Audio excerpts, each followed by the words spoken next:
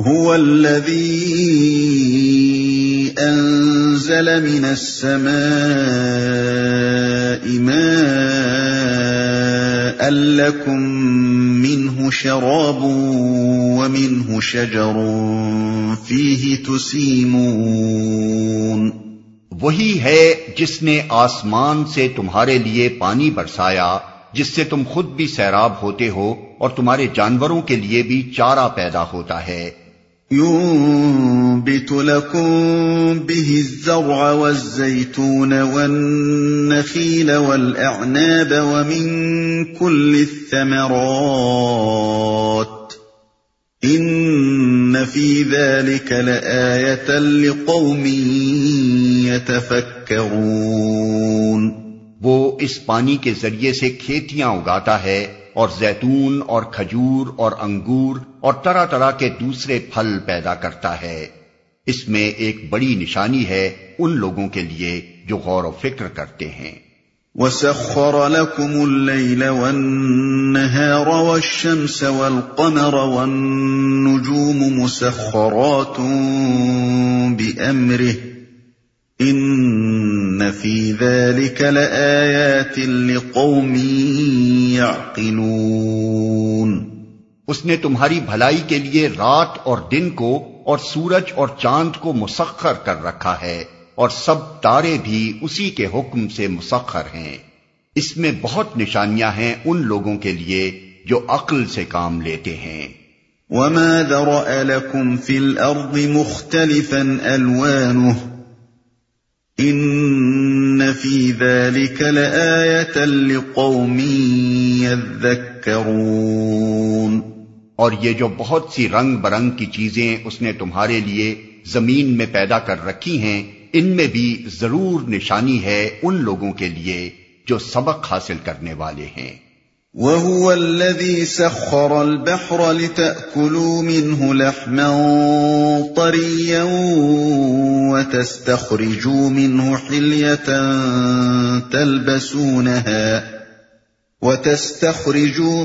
حِلْيَةً تلبسونها وترى الفلك مواخر فيه ولتبتغوا من فضله ولعلكم تشكرون. وہی ہے جس نے تمہارے لیے سمندر کو مسخر کر رکھا ہے تاکہ تم اس سے تر و تازہ گوشت لے کر کھاؤ اور اس سے زینت کی وہ چیزیں نکالو جنہیں تم پہنا کرتے ہو. تم دیکھتے ہو کہ کشتی سمندر کا سینہ چیرتی ہوئی چلتی ہے. یہ سب کچھ اس لیے ہے کہ تم اپنے رب کا فضل تلاش کرو اور اس کے شکر گزار بنو. اپنے رب کا فضل تلاش کرو یعنی حلال طریقوں سے اپنا رزق حاصل کرنے کی کوشش کرو. وَأَلْقَى فِي الْأَرْضِ رَوَاسِيَ أَن تَمِيدَ بِكُمْ وَأَنْهَارًا وَسُبُلًا لَعَلَّكُمْ تَهْتَدُونَ. اس نے زمین میں پہاڑوں کی میخیں گاڑ دیں تاکہ زمین تم کو لے کر ڈھلک نہ جائے. اس نے دریا جاری کیے اور قدرتی راستے بنائے تاکہ تم ہدایت پاؤ. اس نے زمین میں پہاڑوں کی میخیں گاڑ دیں تاکہ زمین تم کو لے کر ڈھلک نہ جائے. اس سے معلوم ہوتا ہے کہ سطح زمین پر پہاڑوں کے ابھار کا اصل فائدہ یہ ہے کہ اس کی وجہ سے زمین کی گردش اور اس کی رفتار میں انضباط پیدا ہوتا ہے.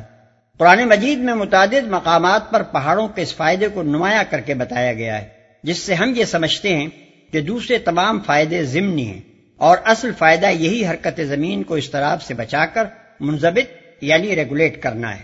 قدرتی راستے بنائے یعنی وہ راستے جو ندی نالوں اور دریاؤں کے ساتھ بنتے چلے جاتے ہیں. ان قدرتی راستوں کی اہمیت خصوصیت کے ساتھ پہاڑی علاقوں میں محسوس ہوتی ہے اگرچہ میدانی علاقوں میں بھی وہ کچھ کم اہم نہیں ہیں. وَعَلَامَاتٍ وَبِالنَّجْمِ هُمْ يَهْتَدُونَ. اس نے زمین میں راستہ بتانے والی علامتیں رکھ دیں اور تاروں سے بھی لوگ ہدایت پاتے ہیں. علامتیں رکھ دیں یعنی خدا نے ساری زمین بالکل یکساں بنا کر نہیں رکھتی بلکہ ہر خطے کو مختلف امتیازی علامات یعنی لینڈ مارک سے ممتاز کیا. اس کے بہت سے دوسرے فوائد کے ساتھ ایک فائدہ یہ بھی ہے کہ آدمی اپنے راستے اور اپنی منزل مقصود کو الگ پہچان لیتا ہے. اس نعمت کی قدر آدمی کو اسی وقت معلوم ہوتی ہے جبکہ اسے کبھی ایسے ریگستانی علاقوں میں جانے کا اتفاق ہوا ہو جہاں اس طرح کے امتیازی نشانات تقریباً مفقود ہوتے ہیں اور آدمی ہر وقت بھٹک جانے کا خطرہ محسوس کرتا ہے۔ اس سے بھی بڑھ کر بحری سفر میں آدمی کو اس عظیم الشان نعمت کا احساس ہوتا ہے کیونکہ وہاں نشانات راہ بالکل ہی مفقود ہوتے ہیں، لیکن صحراؤں اور سمندروں میں بھی اللہ نے انسان کی رہنمائی کا ایک فطری انتظام کر رکھا ہے، اور وہ ہیں تارے جنہیں دیکھ دیکھ کر انسان قدیم ترین زمانے سے آج تک اپنا راستہ معلوم کر رہا ہے۔ یہاں پھر توحید اور رحمت اور ربوبیت کی دلیلوں کے درمیان ایک لطیف اشارہ دلیل رسالت کی طرف کر دیا گیا ہے۔ اس مقام کو پڑھتے ہوئے ذہن خود بخود اس مضمون کی طرف منتقل ہوتا ہے کہ جس خدا نے تمہاری مادی زندگی میں تمہاری رہنمائی کے لیے یہ کچھ انتظامات کیے ہیں، کیا وہ تمہاری اخلاقی زندگی سے اتنا بے پرواہ ہو سکتا ہے کہ یہاں تمہاری ہدایت کا کچھ بھی انتظام نہ کرے؟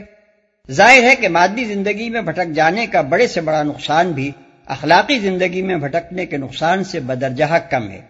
پھر جس رب رحیم کو ہماری مادی فلاح کی اتنی فکر ہے کہ پہاڑوں میں ہمارے لیے راستے بناتا ہے، میدانوں میں نشانات راہ کھڑے کرتا ہے، صحراؤں اور سمندروں میں ہم کو صحیح سمت سفر بتانے کے لیے آسمانوں پر قندیلیں روشن کرتا ہے،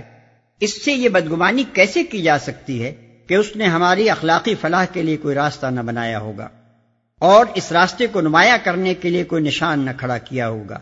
اور اسے صاف صاف دکھانے کے لیے کوئی سراج منیر روشن نہ کیا ہوگا۔ لوگ ہدایت پاتے ہیں۔ یہاں تک آفاق اور انفس کی بہت سی نشانیاں جو پے در پے بیان کی گئی ہیں،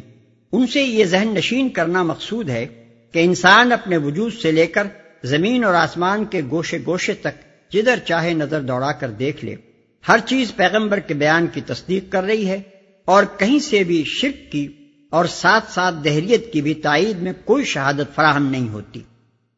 ایک حقیر بوند سے بولتا چالتا اور حجت و استدلال کرتا انسان بنا کھڑا کرنا، یہ اس کی ضرورت کے عین مطابق بہت سے جانور پیدا کرنا جن کے بال اور کھال، خون اور گوشت، دودھ اور پیٹھ، ہر چیز میں انسانی فطرت کے بہت سے مطالبات کا، حتیٰ کہ اس کے ذوق جمال کی مانگ تک کا جواب موجود ہے۔ یہ آسمان سے بارش کا انتظام اور یہ زمین میں طرح طرح کے پھلوں اور غلوں اور چاروں کی رویدگی کا انتظام، جس کے بے شمار شعبے آپس میں ایک دوسرے کے ساتھ جوڑ کھاتے چلے جاتے ہیں اور پھر انسان کی بھی فطری ضرورتوں کے عین مطابق ہیں، یہ رات اور دن کی باقاعدہ آمد و رفت اور یہ چاند اور سورج اور تاروں کی انتہائی منظم حرکات، جن کا زمین کی پیداوار اور انسان کی مصلحتوں سے اتنا گہرا ربط ہے، یہ زمین میں سمندروں کا وجود اور یہ ان کے اندر انسان کی بہت سی طبعی اور جمالی طلبوں کا جواب، یہ پانی کا چند مخصوص قوانین سے جکڑا ہوا ہونا، اور پھر اس کے یہ فائدے کہ انسان سمندر جیسی ہولناک چیز کا سینہ چیرتا ہوا اس میں اپنے جہاز چلاتا ہے اور ایک ملک سے دوسرے ملک تک سفر اور تجارت کرتا پھرتا ہے،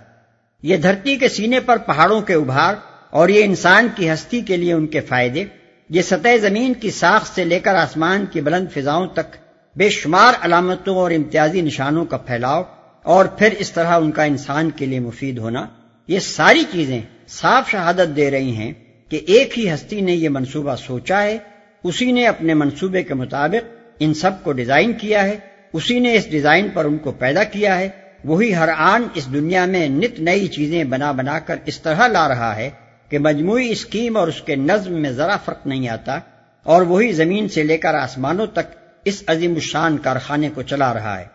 ایک بے وقوف یا ایک ہٹ دھرم کے سوا اور کون یہ کہہ سکتا ہے کہ یہ سب کچھ ایک اتفاقی حادثہ ہے، یا یہ کہ اس کمال درجہ منظم، مربوط اور متناسب کائنات کے مختلف کام یا مختلف اجزاء مختلف خداؤں کے آفریدہ اور مختلف خداؤں کے زیر انتظام ہیں۔ أَفَمَن يَخْلُقُ كَمَن لَّا يَخْلُقُ أَفَلَا تَذَكَّرُونَ۔ پھر کیا وہ جو پیدا کرتا ہے اور وہ جو کچھ بھی پیدا نہیں کرتے دونوں یکساں ہیں؟ کیا تم ہوش میں نہیں آتے؟ دونوں یکساں ہیں، یعنی اگر تم یہ مانتے ہو، جیسا کہ فی الواقع کفار مکہ بھی مانتے تھے اور دنیا کے دوسرے مشرکین بھی مانتے ہیں کہ خالق اللہ ہی ہے اور اس کائنات کے اندر تمہارے ٹھہرائے ہوئے شریکوں میں سے کسی کا کچھ بھی پیدا کیا ہوا نہیں ہے، تو پھر کیسے ہو سکتا ہے کہ خالق کے خلق کیے ہوئے نظام میں غیر خالق ہستیوں کی حیثیت خود خالق کے برابر یا کسی طرح بھی اس کے مانند ہو؟ کیوں کر ممکن ہے کہ کہ اپنی خلق کی ہوئی کائنات میں جو اختیارات خالق کے ہیں وہی ان غیر خالقوں کے بھی ہوں، اور اپنی مخلوق پر جو حقوق خالق کو حاصل ہیں وہی حقوق غیر خالقوں کو بھی حاصل ہوں؟ کیسے باور کیا جا سکتا ہے کہ خالق اور غیر خالق کی صفات ایک جیسی ہوں گی یا وہ ایک جنس کے افراد ہوں گے، حتیٰ کہ ان کے درمیان باپ اور اولاد کا رشتہ ہوگا۔ وَإِن تَعُدُّوا نِعْمَةَ اللَّهِ لَا تُحْصُوهَا إِنَّ اللَّهَ لَغَفُورٌ رَّحِيمٌ وَاللَّهُ يَعْلَمُ مَا تُسِرُّونَ وَمَا تُعْلِنُونَ۔ اگر تم اللہ کی نعمتوں کو گننا چاہو تو گن نہیں سکتے، حقیقت یہ ہے کہ وہ بڑا ہی درگزر کرنے والا اور رحیم ہے، حالانکہ وہ تمہارے کھلے سے بھی واقف ہے اور چھپے سے بھی۔ درگزر کرنے والا اور رحیم ہے۔ پہلے اور دوسرے فقرے کے درمیان ایک پوری داستان ان کہی چھوڑ دیے، اس لیے کہ وہ اس قدر عیاں ہے کہ اس کے بیان کی حاجت نہیں۔ اس کی طرف محض یہ لطیف اشارہ ہی کافی ہے کہ اللہ کے بے پایاں احسانات کا ذکر کرنے کے معاً بعد اس کے غفور و رحیم ہونے کا ذکر کر دیا جائے۔ اسی سے معلوم ہو جاتا ہے کہ جس انسان کا بال بال اللہ کے احسانات میں بندھا ہوا ہے وہ اپنے محسن کی نعمتوں کا جواب کیسی کیسی نمک حرامیوں، بے وفائیوں، غداریوں اور سرکشیوں سے دے رہا ہے، اور پھر اس کا محسن کیسا رحیم اور حلیم ہے کہ ان ساری حرکتوں کے باوجود وہ سال ہا سال ایک نمک حرام شخص کو اور صدہا برس ایک باغی قوم کو اپنی نعمتوں سے نوازتا چلا جاتا ہے۔ یہاں وہ بھی دیکھنے میں آتے ہیں جو علانیہ خالق کے ہستی کے منکر ہیں اور پھر بھی نعمتوں سے مالا مال ہوئے جا رہے ہیں، وہ بھی پائے جاتے ہیں جو خالق کی ذات، صفات، اختیارات، حقوق سب میں غیر خالق ہستیوں کو اس کا شریک ٹھہرا رہے ہیں اور منعم کی نعمتوں کا شکریہ غیر منعموں کو ادا کر رہے ہیں، پھر بھی نعمت دینے والا ہاتھ نعمت دینے سے نہیں رکتا۔ وہ بھی ہیں جو خالق کو خالق اور منعم ماننے کے باوجود اس کے مقابلے میں سرکشی و نافرمانی ہی کو اپنا شیوا اور اس کی اطاعت سے آزادی ہی کو اپنا مسلک بنائے رکھتے ہیں، پھر بھی مدت العمر اس کے بے حد و حساب احسانات کا سلسلہ ان پر جاری رہتا ہے۔ اور چھپے سے بھی، یعنی کوئی احمق یہ نہ سمجھے کہ انکار خدا اور شرک اور معصیت کے باوجود نعمتوں کا سلسلہ بند نہ ہونا کچھ اس وجہ سے ہے کہ اللہ کو لوگوں کے کرتوتوں کی خبر نہیں ہے۔ یہ کوئی اندھی بانٹ اور غلط بخشی نہیں ہے جو بے خبری کی وجہ سے ہو رہی ہو، یہ تو وہ حلم اور درگزر ہے جو مجرموں کے پوشیدہ اسرار بلکہ دل کی چھپی ہوئی نیتوں تک سے واقف ہونے کے باوجود کیا جا رہا ہے، اور یہ وہ فیاضی و عالی ظرفی ہے جو صرف رب العالمین ہی کو زیب دیتی ہے۔ وَالَّذِينَ يَدْعُونَ مِن دُونِ اللَّهِ لَا يَخْلُقُونَ شَيْئًا وَهُمْ يُخْلَقُونَ أَمْوَاتٌ غَيْرُ أَحْيَاءٍ وَمَا يَشْعُرُونَ أَيَّانَ يُبْعَثُونَ۔ اور وہ دوسری ہستیاں جنہیں اللہ کو چھوڑ کر لوگ پکارتے ہیں وہ کسی چیز کی بھی خالق نہیں ہیں بلکہ خود مخلوق ہیں، مردہ ہیں نہ کہ زندہ، اور ان کو کچھ معلوم نہیں ہے کہ انہیں کب دوبارہ زندہ کر کے اٹھایا جائے گا۔ یہ الفاظ صاف بتا رہے ہیں کہ یہاں خاص طور پر جن بناوٹی معبودوں کی تردید کی جا رہی ہے وہ فرشتے یا جن یا شیاطین یا لکڑی پتھر کی مورتیاں نہیں ہیں بلکہ اصحاب قبور ہیں، اس لیے کہ فرشتے اور شیاطین تو زندہ ہیں، ان پر اموات غیر احیاء ان کے الفاظ کا اطلاق نہیں ہو سکتا، اور لکڑی پتھر کی مورتیوں کے معاملے میں بعد سے بعد الموت کا کوئی سوال نہیں ہے، اس لیے ما یشعرون ایان یبعثون کے الفاظ انہیں بھی خارج از بحث کر دیتے ہیں۔ اب لامحالہ اس آیت میں الذین یدعون من دون اللہ سے مراد وہ انبیاء، اولیاء، شہداء، صالحین اور دوسرے غیر معمولی انسان ہی ہیں جن کو غالی معتقدین، داتا، مشکل کشا، فریاد رس، غریب نواز، گنج بخش اور نہ معلوم کیا کیا قرار دے کر اپنی حاجت روائی کے لیے پکارنا شروع کر دیتے ہیں۔